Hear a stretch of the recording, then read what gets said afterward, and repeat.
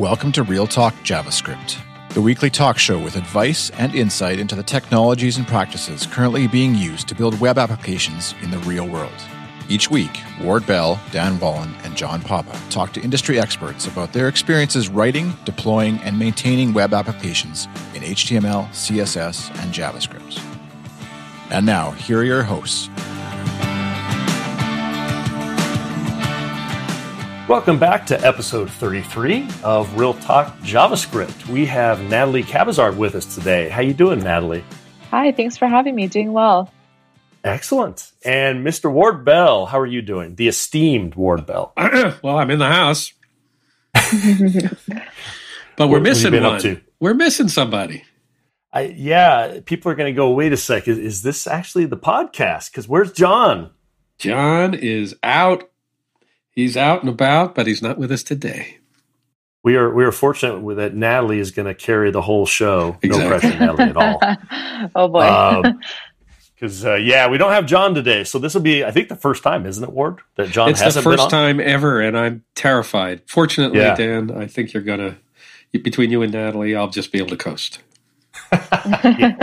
No pressure on us now, Natalie. So, well, great. Well, let me introduce Natalie real quick. So, she is a senior front end engineer at Slack, and also worked at some other cool places, which she can tell us about a little later. But she works on the new user experience team, helping new users and team creators get settled into Slack.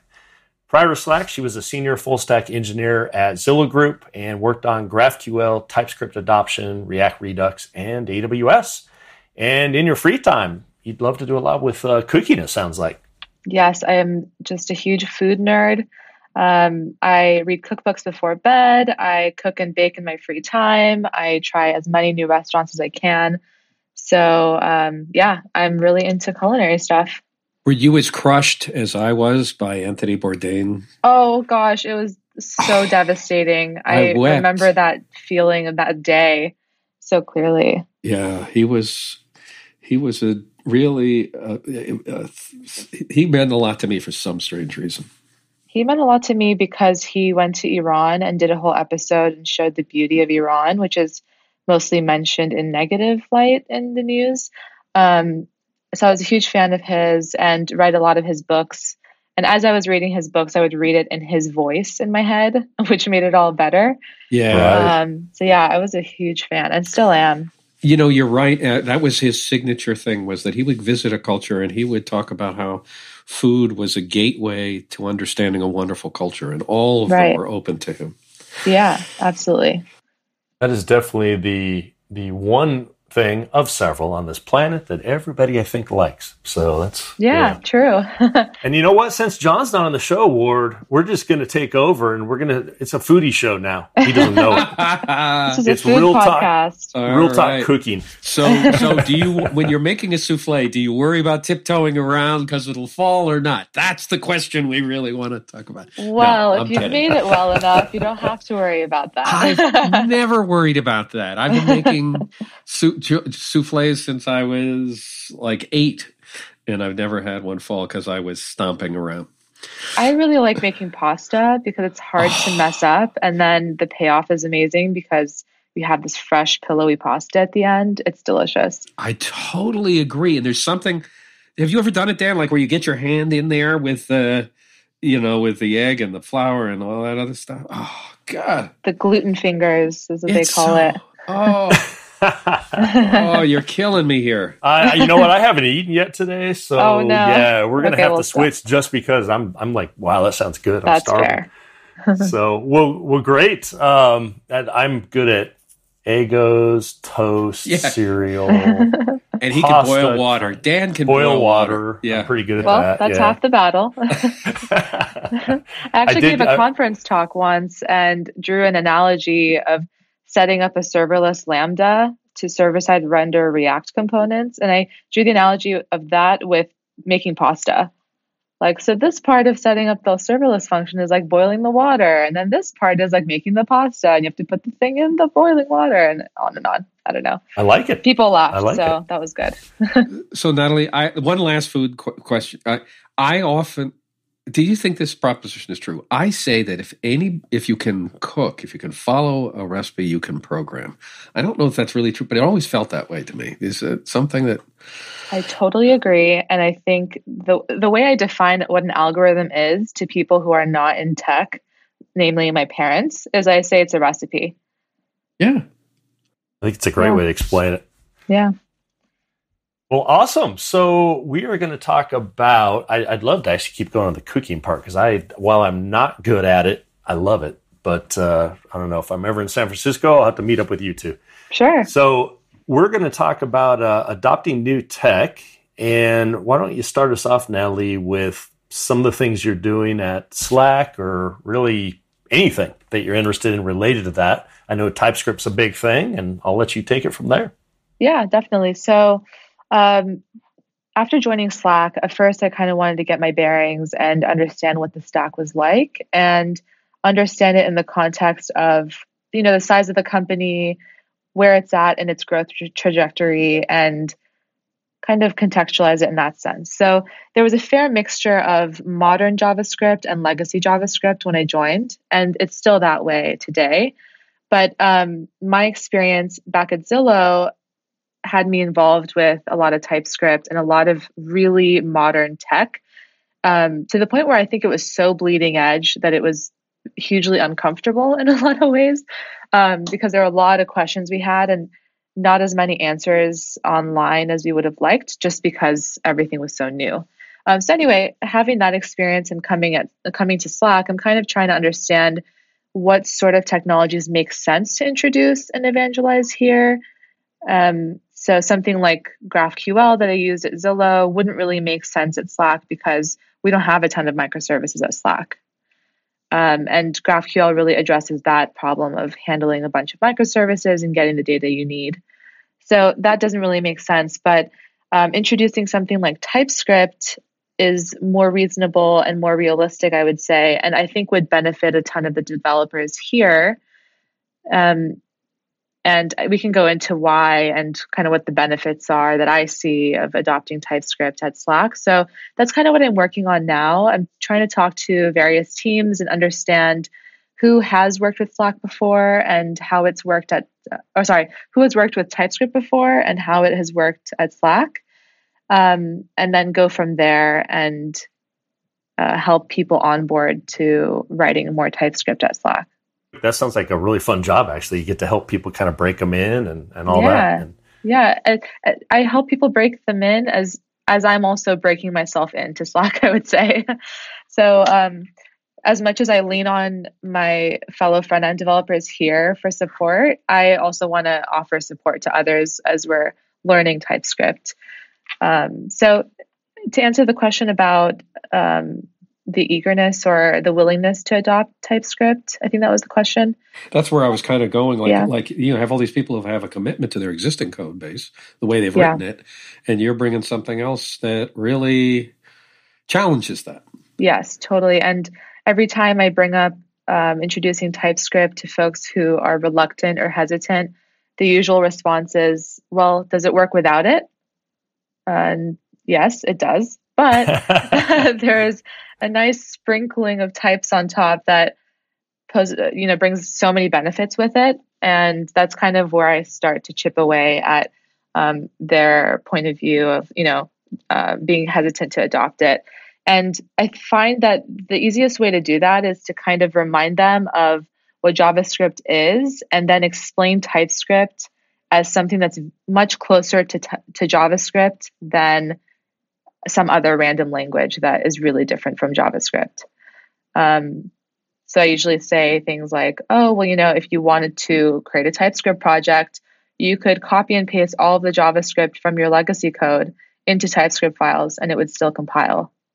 So it's like totally up to you in terms of how you want to configure your compiler and set the configurations for your TypeScript project.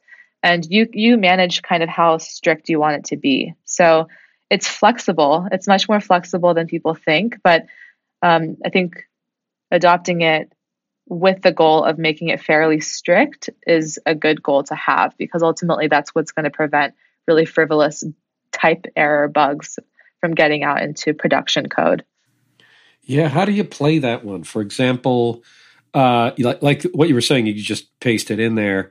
That works. That works great as long as you have that flag on that doesn't say you have to declare any. So right. So you start them off with just anything goes, and then you start adding these restrictions. Yeah, that's kind of how I started learning TypeScript, to be honest. So when my previous teammate at Zillow brought up using TypeScript, I was pretty open to it, but also kind of scared because I hadn't used types since C++ in college. And one of the great things / awful things about JavaScript is you can pass things around willy-nilly and it'll be fine.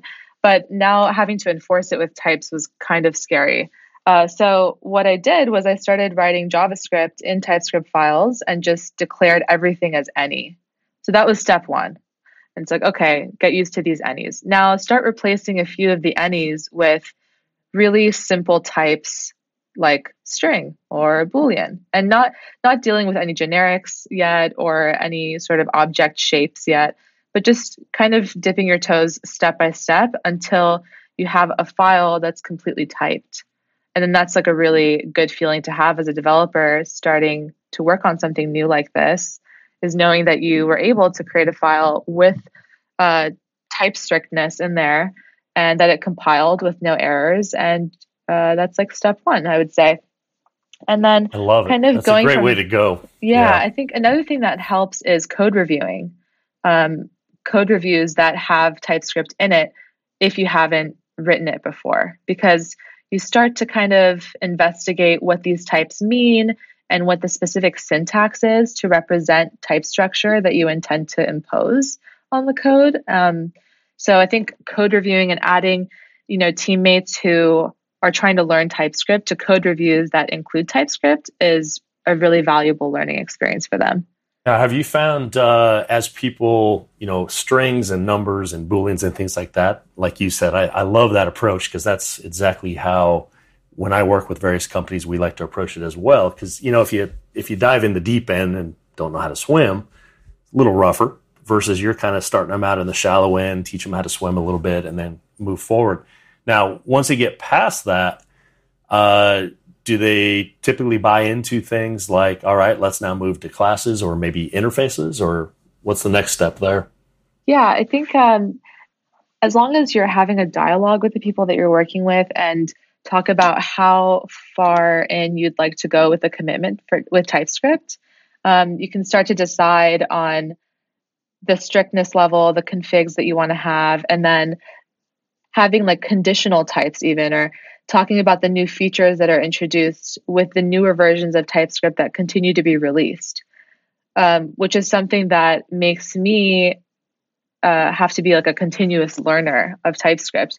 I don't ever feel like I'm an expert in TypeScript because there are new things coming out actively, since there's such an active developer community and Microsoft is actively developing it as we speak.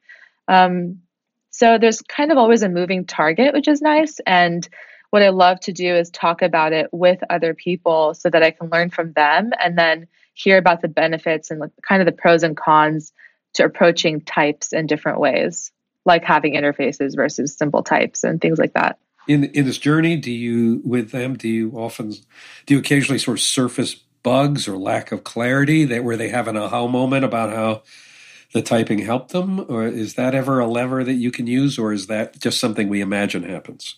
Oh, it totally happens, especially with legacy code that has, thousands of lines of really hairy vanilla JS with jQuery, and a history of an engineering team that's 5 years old with many people who have worked on different products and, teams. So there are a lot of hacks that you find and a lot of band-aids on issues that may have arisen historically. And when you try to modernize that and bring it up to speed with applying types to it, it kind of uncovers a lot of bugs that existed but weren't yet caught or would only appear, during runtime in the browser. Whereas now you can interact with a compiler that'll let you know what's wrong before you actually go to runtime. So all of those aspects of what I just mentioned have proven to be aha moments for the developers that I've seen learn to use TypeScript from coming from like a vanilla JS background. So I have a kind of follow-on on that. And now this is a dirty laundry thing, so you may not have to want to answer it, but did they have good unit test coverage before? No. So one of the ways that I kind of sold TypeScript is that it's sort of, well, having static types acts as a form of testing. And I know Kent C. Dodds has a testing trophy that I've seen before where the base of the trophy is static types. So that's kind of the first layer of testing. And then you have unit tests, and then you have integration tests, and then end-to-end tests.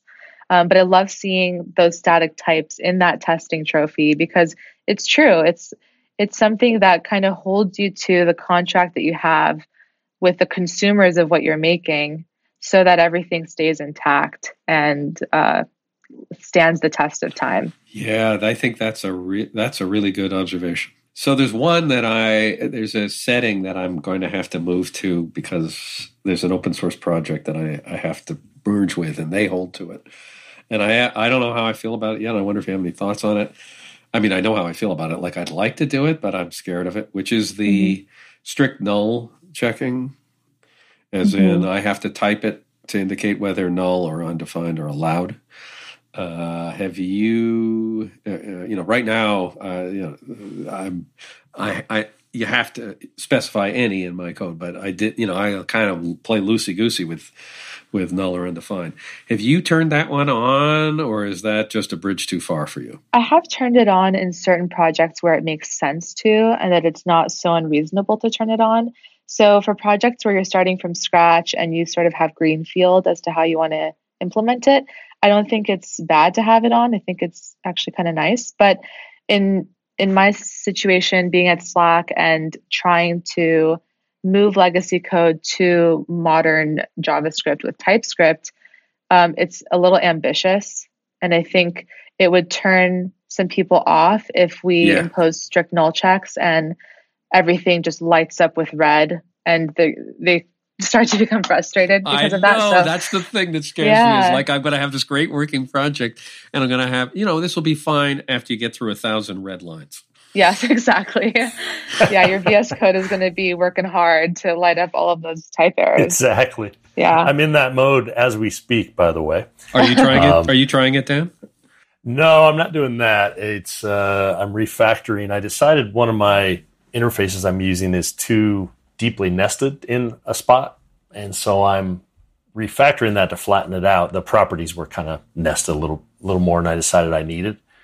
But the beauty of it, and this gets back to what Natalie's kind of been talking about, is I got a lot of red, and I know exactly where to go to fix it. So that's good. Whereas I wouldn't have that otherwise, and that's why I love things like interfaces, as you know, Ward. So yeah. Oh, that kind of reminds me of something else that has been brought up by people who have worked with TypeScript quite a lot and are thinking about how they can teach and share out what they've learned to people who haven't worked with it a lot. When it comes to reading error messaging, some of them can be very verbose and large.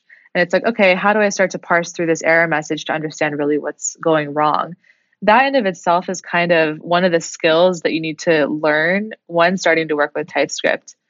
And just sort of getting an understanding of what the error messages mean. Because once you do, they're very helpful and they're very specific and they point you in the right direction. At first, though, it can be kind of jarring to see, all of these very verbose error messages with references to the types and kind of telling you about all of the possible scenarios of what might happen.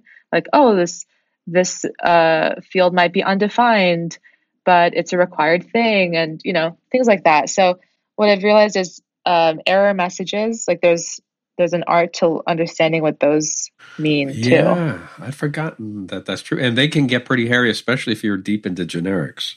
Yes, exactly. I ran into one. I was kind of a little on the lazy side one day. And so I defined the type as, how you can kind of define it as, it almost looks like an object literal, but it's more of like an inline interface. And anyway, I forgot to put one property, and like you just said, Natalie, the error message was massive because it kind of says, hey, you're missing this in this object type. and the object type was kind of big. So, well, end of that story is I said, okay, time to make an interface. But I'm with you. It's a little bit jarring at first. And I think we do a lot of training with companies as well. And I think that's definitely something when people see it for the first time, especially in the console, because you know how console is. It doesn't always wrap it perfectly. Right. Yeah, the ellipses. Yeah, it's a little more challenging, but I also think it's one of those things, and I think you'll agree here too, that like any error in C++ or Java or TypeScript, once you've seen it once or twice, the next time you see it, you're like, oh yeah, been there, done that. That's easy. Yeah, totally. One critique I've heard that sort of resonated with me is that this was somebody pushing back about TypeScript. It was that developers can get really lost. They can spend hours trying to get the type flow just right, and it's not really moving the project along so much as it is exercising their symbolic skills in, bolting together different type things. And this only happens when you're trying to do what look fancy generics and strange things. But you can easily get lost in the world of type flow. And I confess I've burned an hour or two in some places before I just gave up and said, screw it, it's any, and I'm moving on. Me too. Is that where you go to? Yeah, okay. Yeah. All right. I mean, we all have the point at which our patience just runs out. At that point, I think any is worth it to save, some happiness and some joy. But yeah, I've definitely been there, and it can be very frustrating. And when I was first working with TypeScript, I sort of thought that adding all of those types was a level of overhead that I was kind of questioning whether it was worth it or not. But over time, I saw different scenarios where the compiler lit up with an error that would have saved us from some really critical bugs that could have gone out to production. And those are the moments where the light bulb goes off and kind of reinforces all of the benefits that I know TypeScript offers. So there are times when there's some overhead, or maybe your level of type strictness makes it hard for you to comment something out really quick and debug something because everything else kind of lights up in red and the compiler complains of, unused variables or the requirement to have a field in an object that's now removed, things of that nature. It makes it kind of hard to debug quickly, but I don't find that it's terribly challenging or a huge imposition to your workflow, because overall the benefits really outweigh the cons, in my opinion.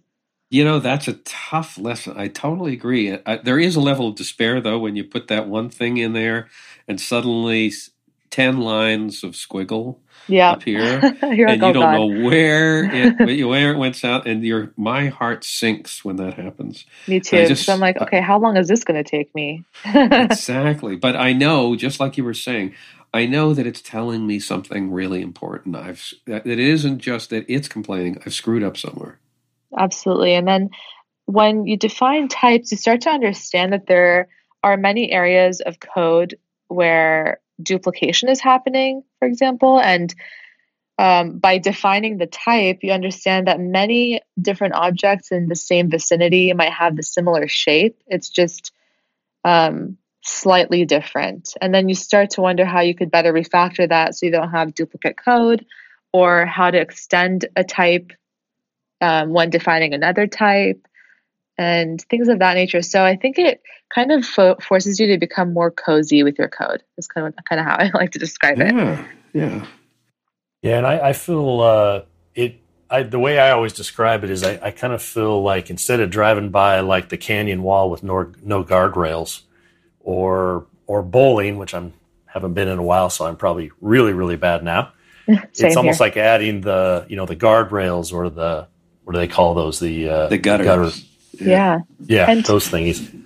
And as a new person joining a new company, I would love any sort of documentation that could let me know what any of the code in these legacy files mean, because they can be so nested and convoluted. Like parts of the code are tabbed 14 times inward, So you can just imagine like how nested things are. And that's just the result of the speed of development and, the time and place that had to happen. And it's evolution over time. So I really can't blame any one company for having code like that. It's just sort of the nature of the beast. When that happens, someone like me who's joining a new team, who's trying to read through code, it becomes a huge mystery. And I sort of put my detective hat on so that I can understand just what's going on. Whereas if you have some types with some good names, you could really gather a way larger understanding of what's there. So it kind of acts as a form of documentation, in my opinion. I totally agree. For example, if I pass you, Natalie, a message, well, let's just say the parameter is called message, but it's not typed. Well, now you got to go dig up to figure out what the heck are you getting. Right. Yeah. Whereas, what type of message is it? Exactly. What fields on there that are required. Yeah. And you don't know just because you have one example of it. It could be string, but it's JavaScript. So the next day it could be an object with something interior to it, and it's still a message. Yeah. You never know. Well, it doesn't help with the pyramid of doom, which you kind of described, the 14 levels of indentation. Oh yeah, so pyramid. Much doom. Yeah. But it does help with definitely describing the structure, at least, of what's in the pyramid of doom. Mm-hmm. So absolutely. So when you see something like that, you sort of inch your way forward by adding TypeScript to it to see what it says, or how do you take a bad thing like that and or do you feel compelled to try and improve it? Yeah, that's a good question. So yes, I definitely feel compelled to improve it. I think the approach that I choose to improve it is what I've thought about a lot. And when I see like a pyramid of doom somewhere, I wonder whether it's more worth it to add something like TypeScript to it or just start from scratch. With what we're doing on my team, we're choosing the start from scratch approach and then kind of introducing some helper functions that help with the interoperability between the new modern TypeScript files and the legacy files that we still need to keep around because some of the fundamental stuff is in those legacy files. So this time around, I decided to just start from scratch because, I don't know, I just felt like it was a good opportunity to do sort of like a spring cleaning of our code and understand what are leftovers from, past projects that were, deprecated or something like that. And starting from scratch also helps me as a new developer understand how the user experience is represented via the code and what the code does for the user experiences that we have to support versus having these like mysterious parts of legacy files that, handle a critical part of the flow, but are too intense for me to, read through and understand what's going on. So instead of keeping those as a big question mark, I'd rather just rewrite it and start from scratch. Obviously, I feel pretty lucky having engineering leaders here who are willing to give me the time and the capacity to rewrite something from scratch. But if that wasn't the case, then I would really figure out how I could break up those pyramids of doom even just a little bit and just take baby steps to breaking it up so that it doesn't exist anymore. Well, let's talk about that a little bit more and the refactoring aspect, actually, because I think TypeScript has some really big wins there with refactoring. But before we do that, let's take a moment to break for our sponsors. Are you building a web application? Need to deliver it soon and don't have the people to do it? Maybe you're not sure your company has the skill set or experience to do it. And maybe we can help. I'm your host, Ward Bell, and my day job is building applications for companies like yours. I don't do it alone. I'm president of IdeaBlade, a consultancy that specializes in enterprise web application development. We're particularly strong in Angular, RxJS, NGRX Redux on the front end, and .NET and Microsoft technologies on the server. We're a small, tight-knit group of people handpicked by me for their expertise, experience, integrity, and team spirit. Maybe we can help you with architectural guidance and hands-on development. And if there's something we don't know, and in our field, really, there's too much to know, We can draw on our personal connections in the Microsoft RD, MVP, and Google GDE networks, as well as our international circle of really great developers, people we know and trust personally. If you got a project that's keeping you up at night, shoot us an email at info@ideablade.com. That's info@ideablade.com. And now back to the show. And we're back. So, Natalie, we were talking a little bit about, which I really love to hear, that your support team around you, is in favor of kind of refactoring those Pyramid of Doom scenarios, because those are definitely not a good thing for maintenance.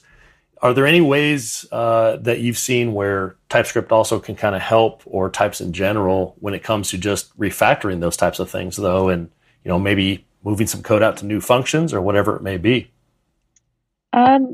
There likely is. I just haven't experienced doing that myself.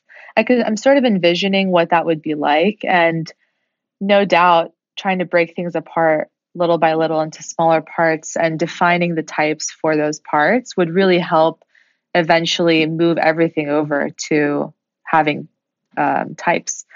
But I don't know how clean that would happen. For example, if I moved something out of the Pyramid of Doom and added a type to it, and it lit up a bunch of other instances of the usage of that thing elsewhere, I could go down a really long and painful rabbit hole to figure out where I need to add more types and where it's okay to just have any or no types at all.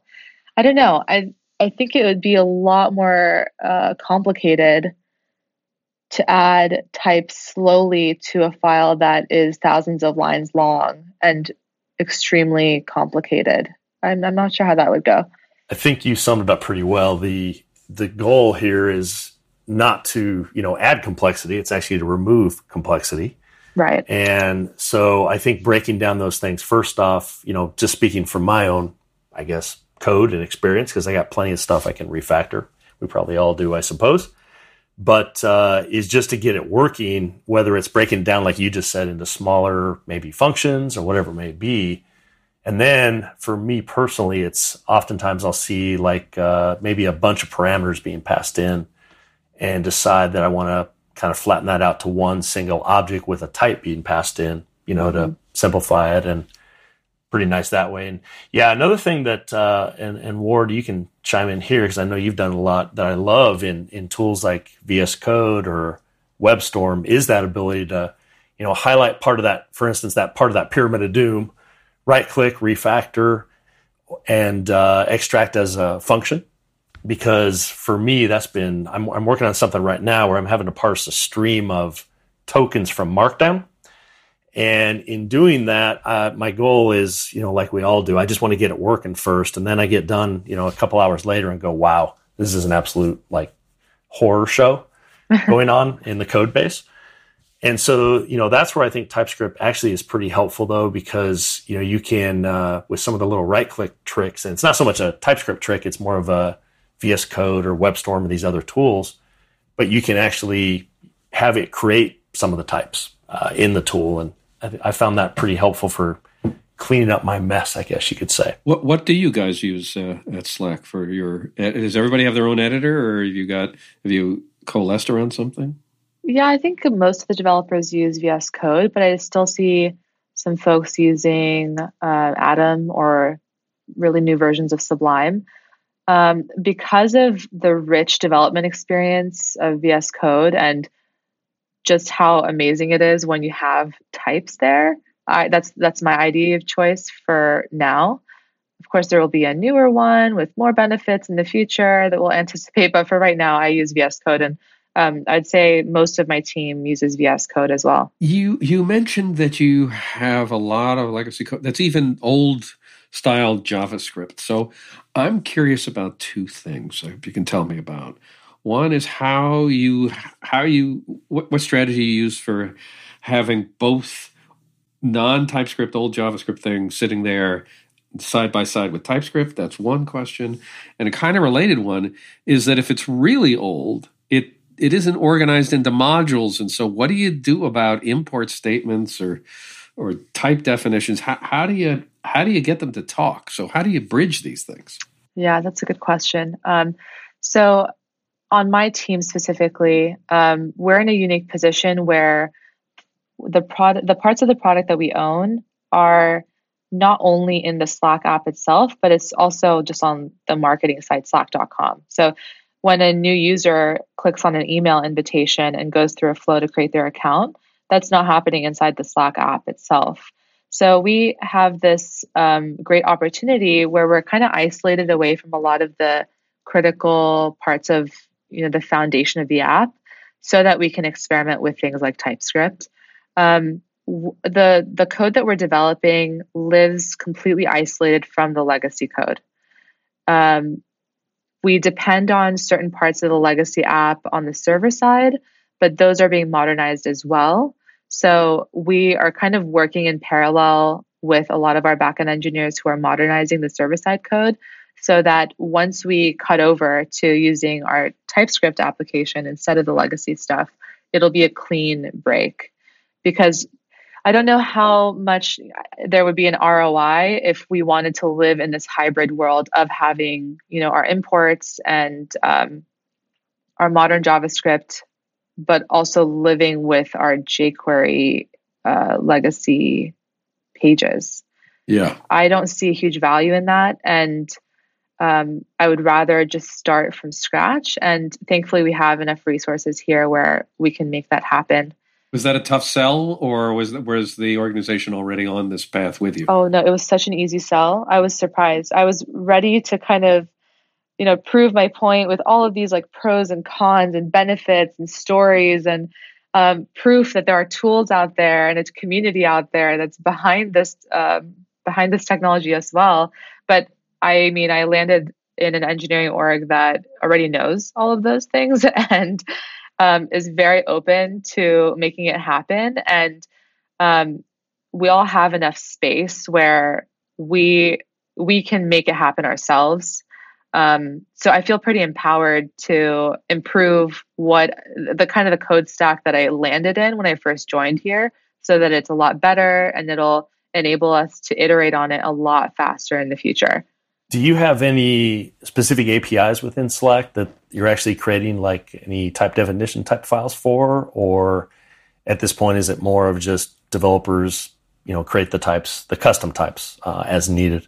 Yeah, right now we're creating custom types as needed, especially because there are a few teams working on TypeScript at Slack. It's not that everybody is trying to create types all the time. I'm sure over time there would be some great developer tools, or maybe our front-end infrastructure team could work on how they can make our type gen a lot more efficient. But for now, it's definitely custom for every team. And related to that, from a server-side perspective, because, obviously at some point we got to get that data in a data store somewhere. And some companies do this, some don't. So your answer might be a quick no, we don't do that. But is there anything you do on the server side that tries to sync up any types that are shared between those environments? Or is everything pretty much standalone? And that would be, for some cases, that's a good intent. Where what is your server-side tech? Is it are you Node and JavaScript there, or are you running something else? It's PHP. And I know that many developers hate on PHP, but we really like working with PHP, and we have a blog post talking all about why we like to use PHP on the back end. But we're migrating over to using Hack, which is a technology from Facebook, and that means we're rewriting a ton of our PHP and adding strictness to it, and rewriting Smarty templates to be XHP templates, which ends up resembling React JSX, actually. It's kind of cool. When I've interacted with certain XHP templates, I haven't found it to be such a foreign territory compared to writing React components. And you can weave props from the server side to the client side using XHP props when you're mounting a component. It's kind of cool. So I think long term, once there's type strictness on our server side code, which will be kind of inevitable, is going to happen, we could find a way to thread type definitions from the server side to the client side and prevent duplicate definitions. I think there's an opportunity there. Yeah, and it's always a tough one, right? Because you have some people call them data transfer objects, which are kind of shared, and then sometimes you just have the, for instance, GraphQL. You may not need any of that because you can just let GraphQL kind of drive the data with the queries that you do. So I think it really depends. On that topic, I know you had mentioned, I think, was it at Zillow? You had done some work with GraphQL a little bit? Yep, that's right. Yeah, and what, I think one of the big things we can shift to real quick towards the end here is, you hear microservices, mm-hmm. but GraphQL does so much. Tell us real quick about your experience there. And from a JavaScript developer standpoint, is it pretty easy to integrate with that and those type of things?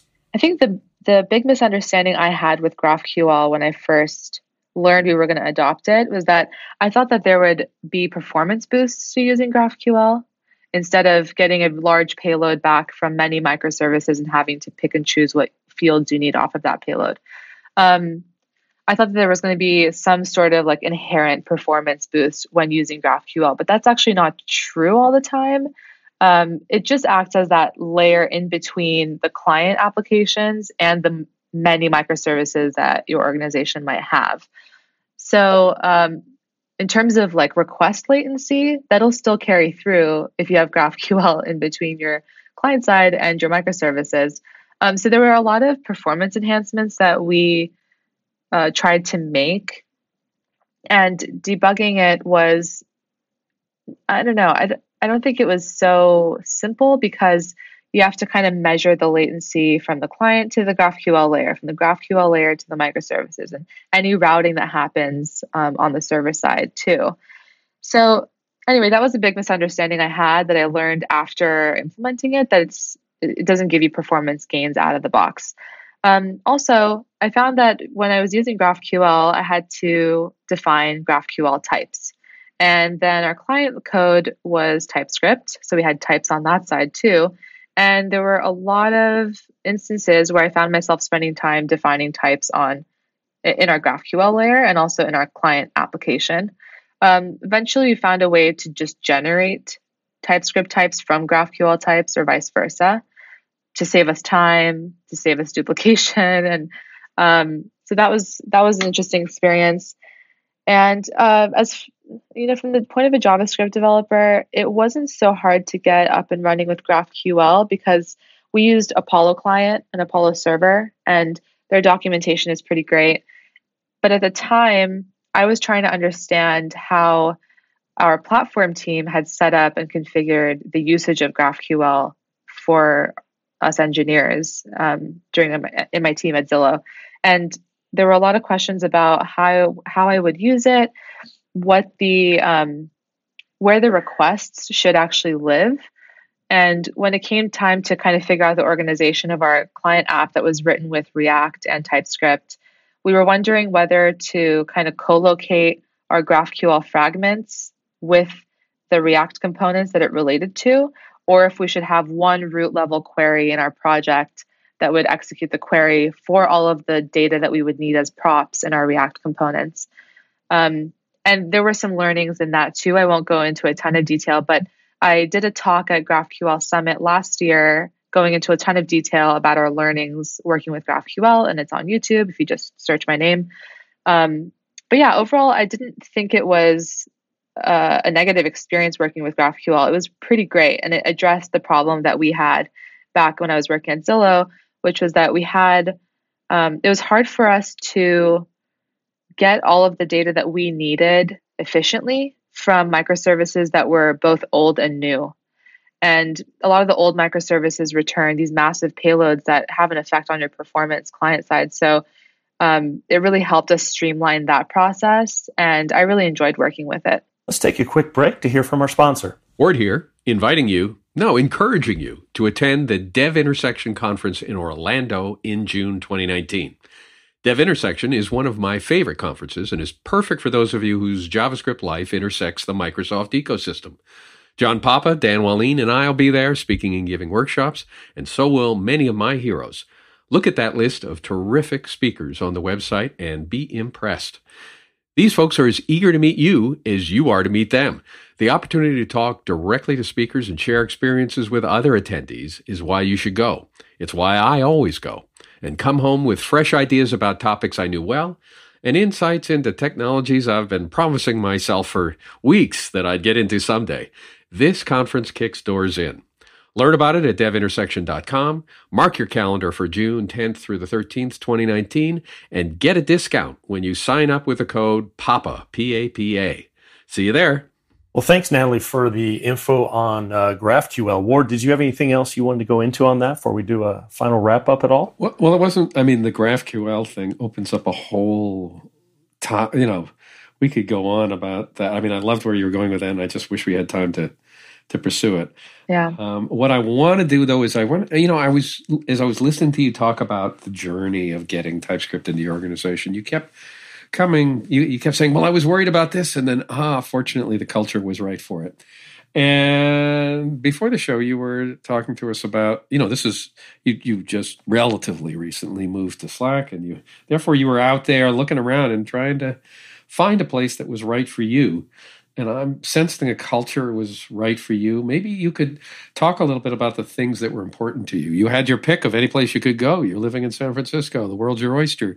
But somehow certain kinds of things mattered to you. Can you talk about those? Yeah, absolutely. So I really enjoyed the work culture at Zillow when I was there. It was a very supportive culture, a lot of smart people who were very humble and willing to help you, and also willing to learn. And I kind of wanted a similar culture in my next role. And I just got a really great sense from the people who interviewed me at Slack. And I had heard amazing things about the values that Slack has and tries to embody day to day. And after joining, I experienced that firsthand. It's a wonderful place to be.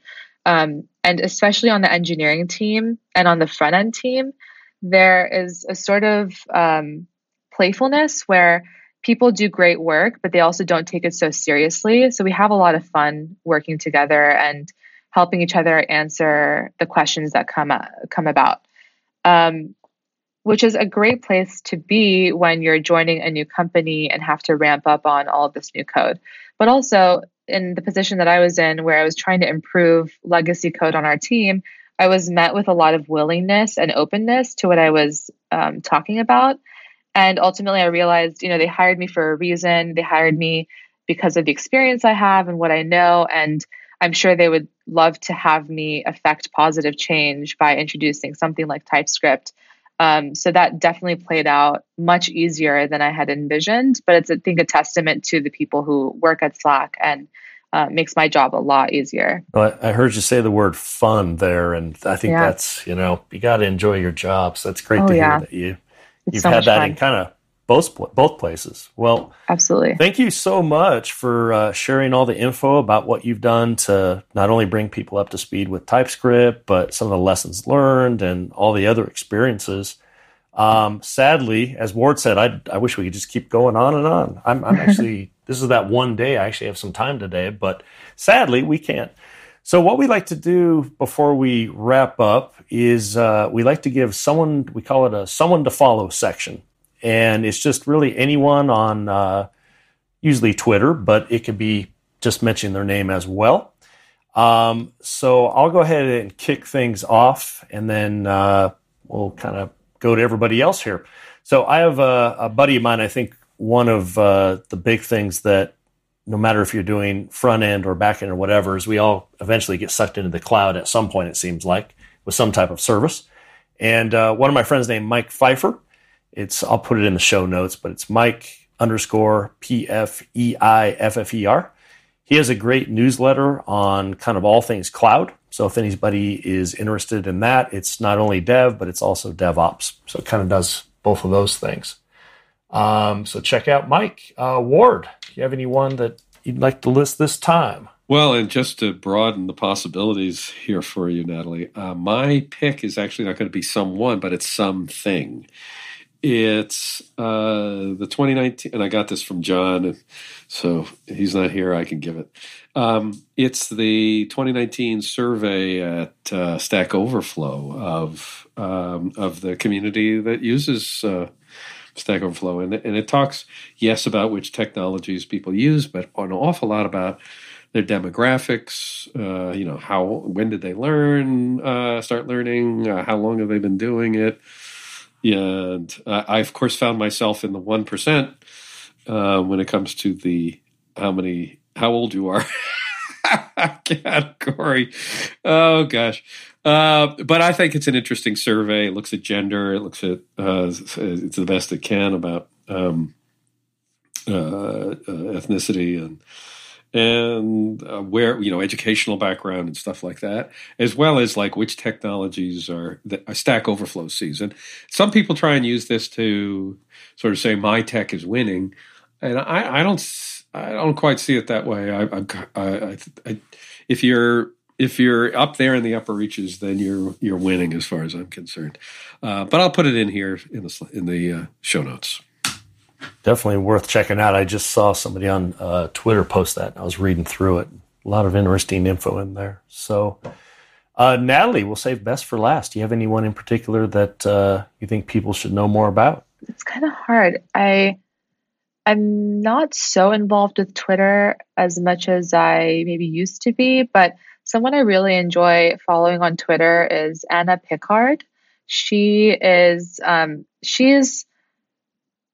kind of the voice behind the Slack voice on Twitter and the voice that we have with our customers when issues arise. And a lot of the reason why Slack is so fun and a playful place is because of her tone and the words that she chooses to use. So she's not an engineer. She's not really in the tech world in terms of being involved as a developer or something, but her tone and her voice on Twitter is so enjoyable to read and have in my feed that I think others could also enjoy it as well. Her sense of humor is amazing. It's hilarious and it brings a lot of joy. So Anna Pickard. Anna, so ANNA and then PICKARD. Excellent. Now I can't let you go. Can't let you go because we talked about food and cookbooks in the front here. So I'm going to I'll lead. I'm going to say the book that I want to read most is The Fat Acid Heat, which I have not read yet. I have that. Yes, I highly recommend it. Oh, great. And so what's next on your food related reading stack? I'm working through the Food Lab right now. It's a very thick and large cookbook, but it goes into the science of why certain ingredients react to heat and fat and just certain processes of like making them a certain way. I don't know. I'm like learning about the cellular structure of a potato and wondering why mashed potatoes become all gummy after a while. So it's really interesting. I love that book. It's called The Food Lab. And who's the author of that? Is it Kenji? I'm looking that up right now. Kenji Lopez Alt. Yes. And he has a restaurant called Wurst Hall in San Mateo that I have not been to yet, but he's kind of a local Bay Area chef. Very nice. We'll add that as well. So did you ever read that Michael Pollan book about the four separate foods, the history of them? One of them is the apple. Oh, no, I didn't. Oh, gosh. It's killing me because one of the great things about Apple, I did not know this. I'll just leave this one with you, is that the whole Johnny Appleseed. Back in the day, apples were not for eating. And Johnny Appleseed wasn't out there sowing seeds for people to grow trees for apples for eating. It was to make Applejack. Oh.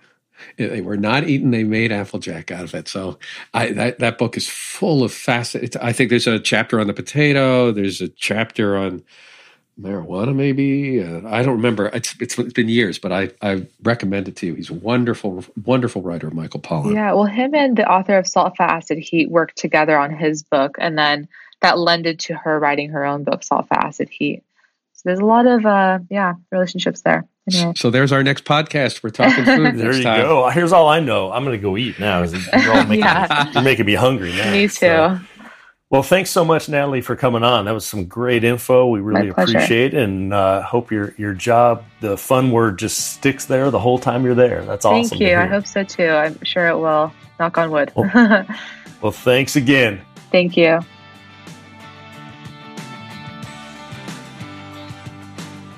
Thanks for listening to Real Talk JavaScript. This show and all of our shows are available at www.realtalkjs.com with links and notes. John and Ward would love to hear what you think, especially about potential guests and topics for future shows. Follow and send them a message on Twitter at RealTalkJS.